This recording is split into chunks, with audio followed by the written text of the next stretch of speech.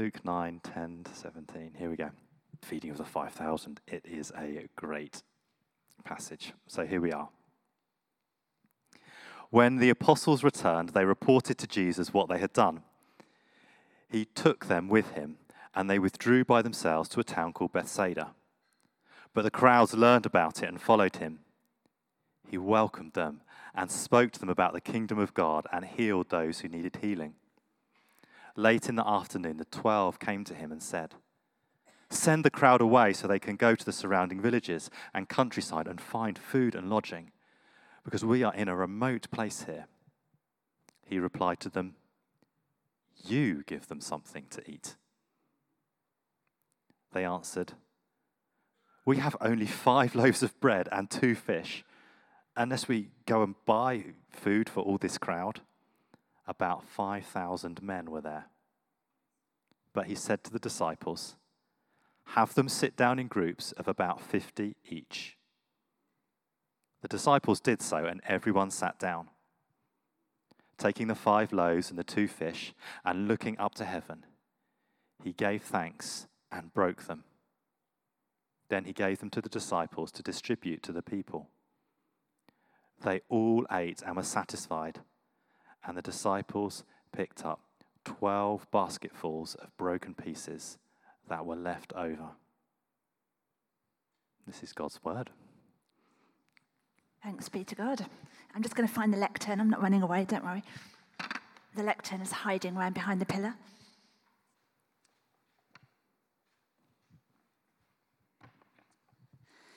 Great. Well, it's wonderful to be here with you this evening. I don't get to preach at this service very often, so it's a real treat to be here at the 6th.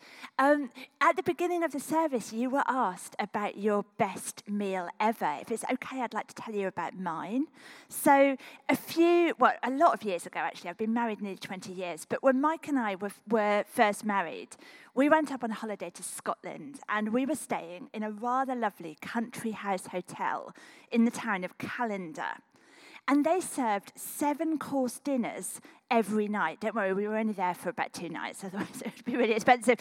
But a 7-course dinner is just amazing. And not only that, but we were in this dining room, and it was a round table just for the 2 of us, but with the most massive flower vase in the middle of the table. So Mike and I were literally peering around the vase, trying to talk to each other over dinner. It was quite something. But the food, all 7 courses of it, it was just delicious, but we couldn't finish it. It felt so bad leaving some on the plates, but we were just full to bursting, and there was still food left over. Sorry, I might cough a bit tonight. My other example of an amazing meal was an all-you-can-eat buffet that I went to when I was a student. So does anyone here like all-you-can-eat buffets? Yeah, quite a lot of hands going up. So has anyone ever managed to clear the all-you-can-eat buffet? I asked at the morning service. No, not even Julian, I can see. No. We didn't manage it either. There was food left over. We were full to bursting, and there was food left over at the all-you-can-eat buffet. Well, tonight's reading is not a country house hotel in Callander. It's not an all-you-can-eat buffet, but it must be one of the most famous meals in history, Jesus' feeding of the 5,000. And what that has in common with my 2 examples is that everyone who was there had the most amazing meal to eat and was fully satisfied, and yet there was still shed loads of food left over at the end, 12 basketfuls in our Bible reading. So, just to step back a little bit of context, this is in the middle of Jesus' public ministry. So he's been going around doing lots of preaching and lots of healings. He's even raised a dead girl to life. And immediately before the passage that Richard read, Jesus has commissioned the disciples and sent them out on mission. So they also have been going out in his name, preaching and also doing healings. And at the beginning of our reading, they come back. So they've been off a mission, now they're coming to report back to Jesus on everything that's happened. And Jesus, a great team leader, takes them away for a bit of time out to hear what they've been up to, reflect, regather, recharge the batteries. But the people have got other ideas. The crowds follow them. They press in around them. They don't want to leave Jesus alone. And they follow Jesus and his disciples to this quiet place of rest. Now, I don't know about you, but I would have seriously thrown a strop at this point. I mean, I need some time out. Does Jesus have no boundaries? What's going on here? But Jesus is so generous with his time and his hospitality. He continues to welcome the people, to preach to them, and heal those who are unwell. But then we hit a problem because it's getting late. They're miles from anywhere, and there's no food or shelter for the crowd. And so the scene is set for this amazing miracle of abundance and generosity. Now, a lot of Bible commentators have spilled a lot of ink on trying to explain this miracle away and come up with a theory to explain what happened. So the theory they come up with goes a little bit like this. The disciples opened their backpacks, pulled out the 5 loaves and 2 fish, looked around, and everyone else started feeling so bad that they actually suddenly remembered, oh yeah, we've got a packed lunch in our backpacks as well. They dug into their pockets, pulled it out, and suddenly there was enough food to go round. I don't think it went like that. It was, in fact, a genuinely supernatural miracle of multiplication. Jesus took those 5 loaves and 2 fish, he looked up to heaven, gave thanks to God, broke them into pieces, and gave them to the disciples to set before the crowds. They were giving out food and giving out food and giving out food and giving out food. It kept coming and coming and coming. And everyone ate and was satisfied with 12 basketfuls left over at the end. So this is an over and above abundance of provision. Because Jesus doesn't just give them enough food to have a mouthful, take the edge off the hunger, and say, okay, yeah, I can last another few hours now. No, they all ate and were satisfied. Just like me and my friends at an all-you-can-eat buffet, where literally you've eaten so you're completely full, they couldn't eat anymore. Their hunger was satisfied. Their needs were fully met by Jesus. Now, I don't know if we've got anyone here who likes languages, but I've got a little bit of Greek for you tonight. Does anyone know any Greek? No? Well, I'm going to teach you one word of Greek. Oh, Richard knows a little bit of Greek. Okay. So the Greek word that is used for satisfaction here is the word kortazo. Okay? You don't need to remember that for too long, because I'm just going to tell you it comes up one other time in Luke's Gospel. And that's in Luke 6, verse 21, when Jesus says this, "Blessed are you who hunger now, for you will be satisfied." That's that word again, kortazo. You will be satisfied. And although Jesus said that originally to his disciples, it still rings true for us today. You will be satisfied. But what does that actually look like in practice in our lives? Because I think it does include physical hunger, but I think it goes broader and deeper than that too.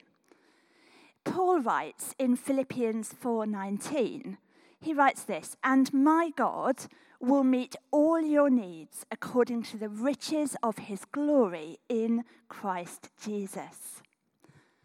All our needs met in Jesus. So does that mean that God's going to give us whatever we want? I don't know what's on your Christmas list or your wish list in your head, a nice new car, nice beach holiday. I was talking to someone about beach holidays at the start of this service. Whatever it might be, do we get it in God? Is that how it works? Well, sorry, but no. God promises to meet our needs, not necessarily our wants, and there is a difference. I'm going to look a little bit deeper into this. I'm going to talk about something called Maslow's hierarchy of needs. Now, I don't know if anyone's come across that before. I think Holly might have preached on this before, actually, here a few years ago. So I don't know if you might have heard about it before. It's an idea that was developed by a psychologist called Abraham Maslow. And the idea is it classifies our human needs from the most basic fundamental level up to higher level needs. The idea being that people move up the pyramid from one level to the next once the more fundamental needs are satisfied. So if we can have the picture of the pyramid up on the screen, if we start at the bottom level of the pyramid, our most basic needs are physiological. That means it relates to our bodies. So we need things like food, water, and sleep at the most fundamental level of survival. Does Jesus promise to satisfy these needs? Well, yes, he does. In John 6, Jesus says, I am the bread of life. That's the food. In John 4:13, he's talking to a Samaritan woman at the well, and he says, everyone who drinks this water will be thirsty again, but whoever drinks the water I give them will never thirst. That's the living water of Jesus. And sleep. Psalm 127, verse 2, the Lord grants sleep to those he loves. I have to say, as I've got older, I've struggled more with that one. I bet. So probably some of the younger ones here have hours and hours of sleep each night. Maybe for some of us older ones, it's a bit harder. But knowing that God promises sleep at least gives me something specific to pray for in those hours when I'm awake in the middle of the night. So God promises to meet our needs, including those most basic needs for water, food, and sleep. If we move up a level, our next fundamental need is safety. So things like security, protection from harm, and our physical health. I love Psalm 46. It meant so much to a lot of people, I think, particularly during the COVID pandemic. And it describes God as our refuge and strength, an ever-present help in trouble. Even when there's things like natural disasters and conflicts raging around the world, the psalmist holds firm to the refrain, the Lord Almighty is with us. The God of Jacob is our fortress. Physical health comes in there as well. Right the way back in Exodus, we read of God as the Lord who heals you. And we continue to see that played out in the healing ministry of Jesus in the Gospels, the healing ministry of the apostles continue in the book of Acts, and yes, right up to our present day also, as we're encouraged to pray for healing for one another. So those needs are met in God's wonderful provision also. Let's go up to number 3 in the middle, love and belonging, the need for friendship and intimacy. So Psalm 42 paints a beautiful picture of intimacy, of relationship with God. As the deer pants for streams of water, so my soul pants for you, my God. And in John 15, we get the immense privilege of being called friends by Jesus. I no longer call you servants, because a servant doesn't know his master's business. Instead, I have called you friends, for everything I learned from my Father I've made known to you. And because we are his friends, we can come to him with whatever is on our heart and speak to him as a friend, knowing that he loves us and wants what's best for us. Moving up to level 4, we reach our need for esteem, for status, strength, respect, and freedom.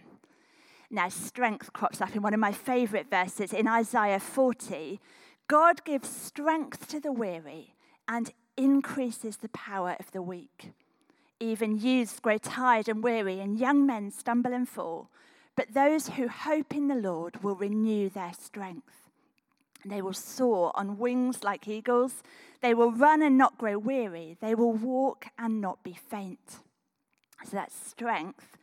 When we think of our need for esteem and status, I can only come back to the multiple times in the New Testament that we are described as children of God. What other identity could possibly come close to meaning as much as that the God of the universe invites us to call him Father? And thinking about freedom, well, Galatians 5 verse 1, it is for freedom that Christ has set us free. So those needs for esteem, for strength and freedom are all met as we embrace our identity as children of God. Let's move right to the top of the pyramid. Level 5, now this is a long word, self-actualization. What it means is becoming all you can be. Or in other words, fulfilling your potential. God longs for us to grow in our faith, to become more like him day by day by putting down deep roots into his word and showing our love for him and for others in practical ways. And this is what Paul prays for the church in Colossae. There's a wonderful prayer in Colossians 1. It's a few verses long. I'm going to read it, but it's going to come up on the screen so you can follow it.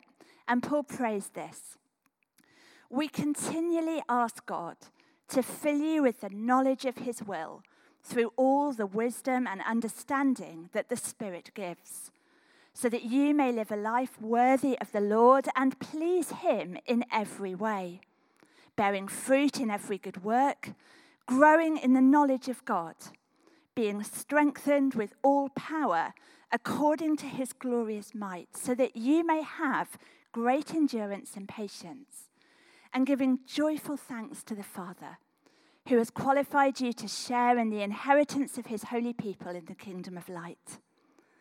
Isn't that just a wonderful prayer to pray for ourselves and for one another as we follow Jesus together?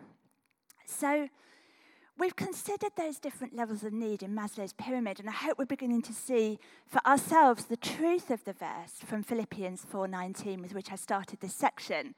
My God will meet all your needs according to the riches of his glory in Christ Jesus.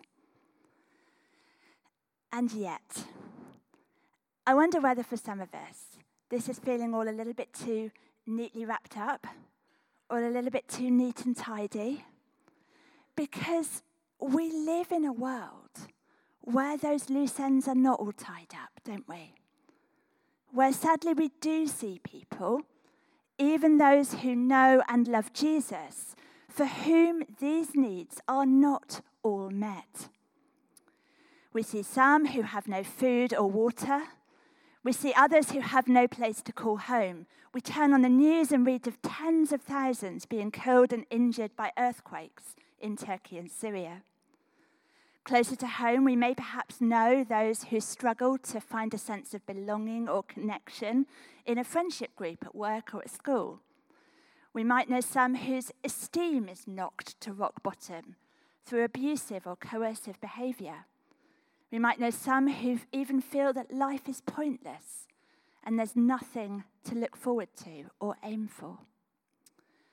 Perhaps for some of us, this is not so much about people we know as a reality that resonates deep within our own lived experience. And if that's true for you, then do have a chat with myself or Richard or someone on the prayer ministry team at the end of the service, because we'd love to listen to you and pray with you and for you. But how do we hold together God's promise of satisfaction guaranteed, of our needs being met?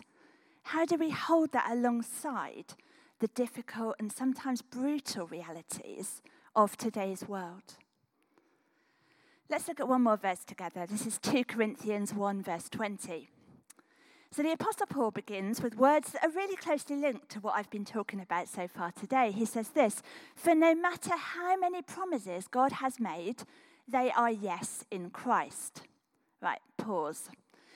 Yes, Paul, we might respond, but that isn't always our lived reality. But Paul continues. God anointed us, set his seal of ownership on us, and put his Spirit in our hearts as a deposit, guaranteeing what is to come.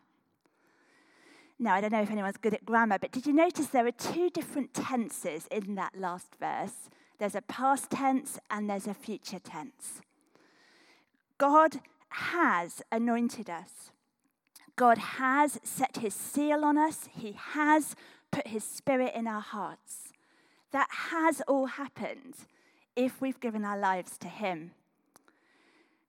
But the Spirit is given us as a deposit, guaranteeing what is to come.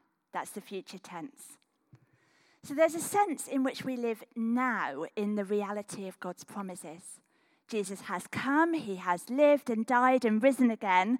We are children of God now. That's a reality.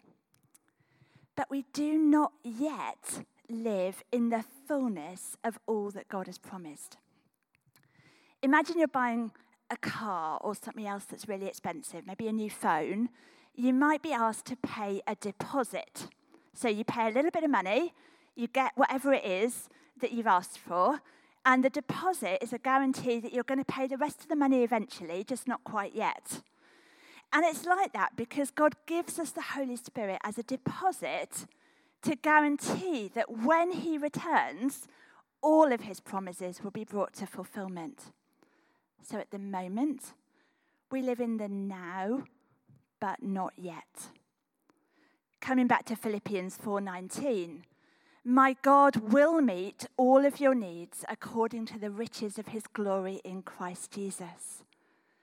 God's satisfaction of our needs will happen, but we don't yet live in the fullness of that promise until Jesus returns. And for some of us, that might mean we're in a painful period of waiting for something to be fulfilled, of living through difficulties and challenges right now. But one day, we have the deposit. One day, those needs will be met when he returns. As I finish, I'd like to suggest 3 ways in which we might respond. First, we can pray for those whose needs are not fully satisfied right now.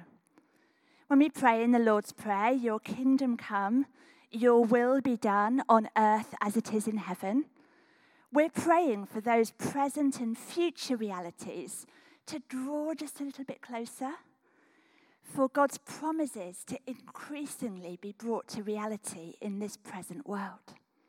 So we can pray. Second, we can be part of the answer to our own prayers as we seek to show our love for God in practical acts of service to meet the needs of others. It could be a donation to our local food bank. It could be a donation to the Easter Appeal. It could be spending time with someone who's lonely. Or it could be inviting someone to discover the freedom of becoming a child of God for themselves. What are the 5 loaves and 2 fish that we could bring for God to multiply and do something amazing with? And finally, we can commit to going deeper with God in our own journey, to entering more fully for ourselves into the promise of finding all our needs met in him. That isn't a quick fix, but it's a lifelong journey.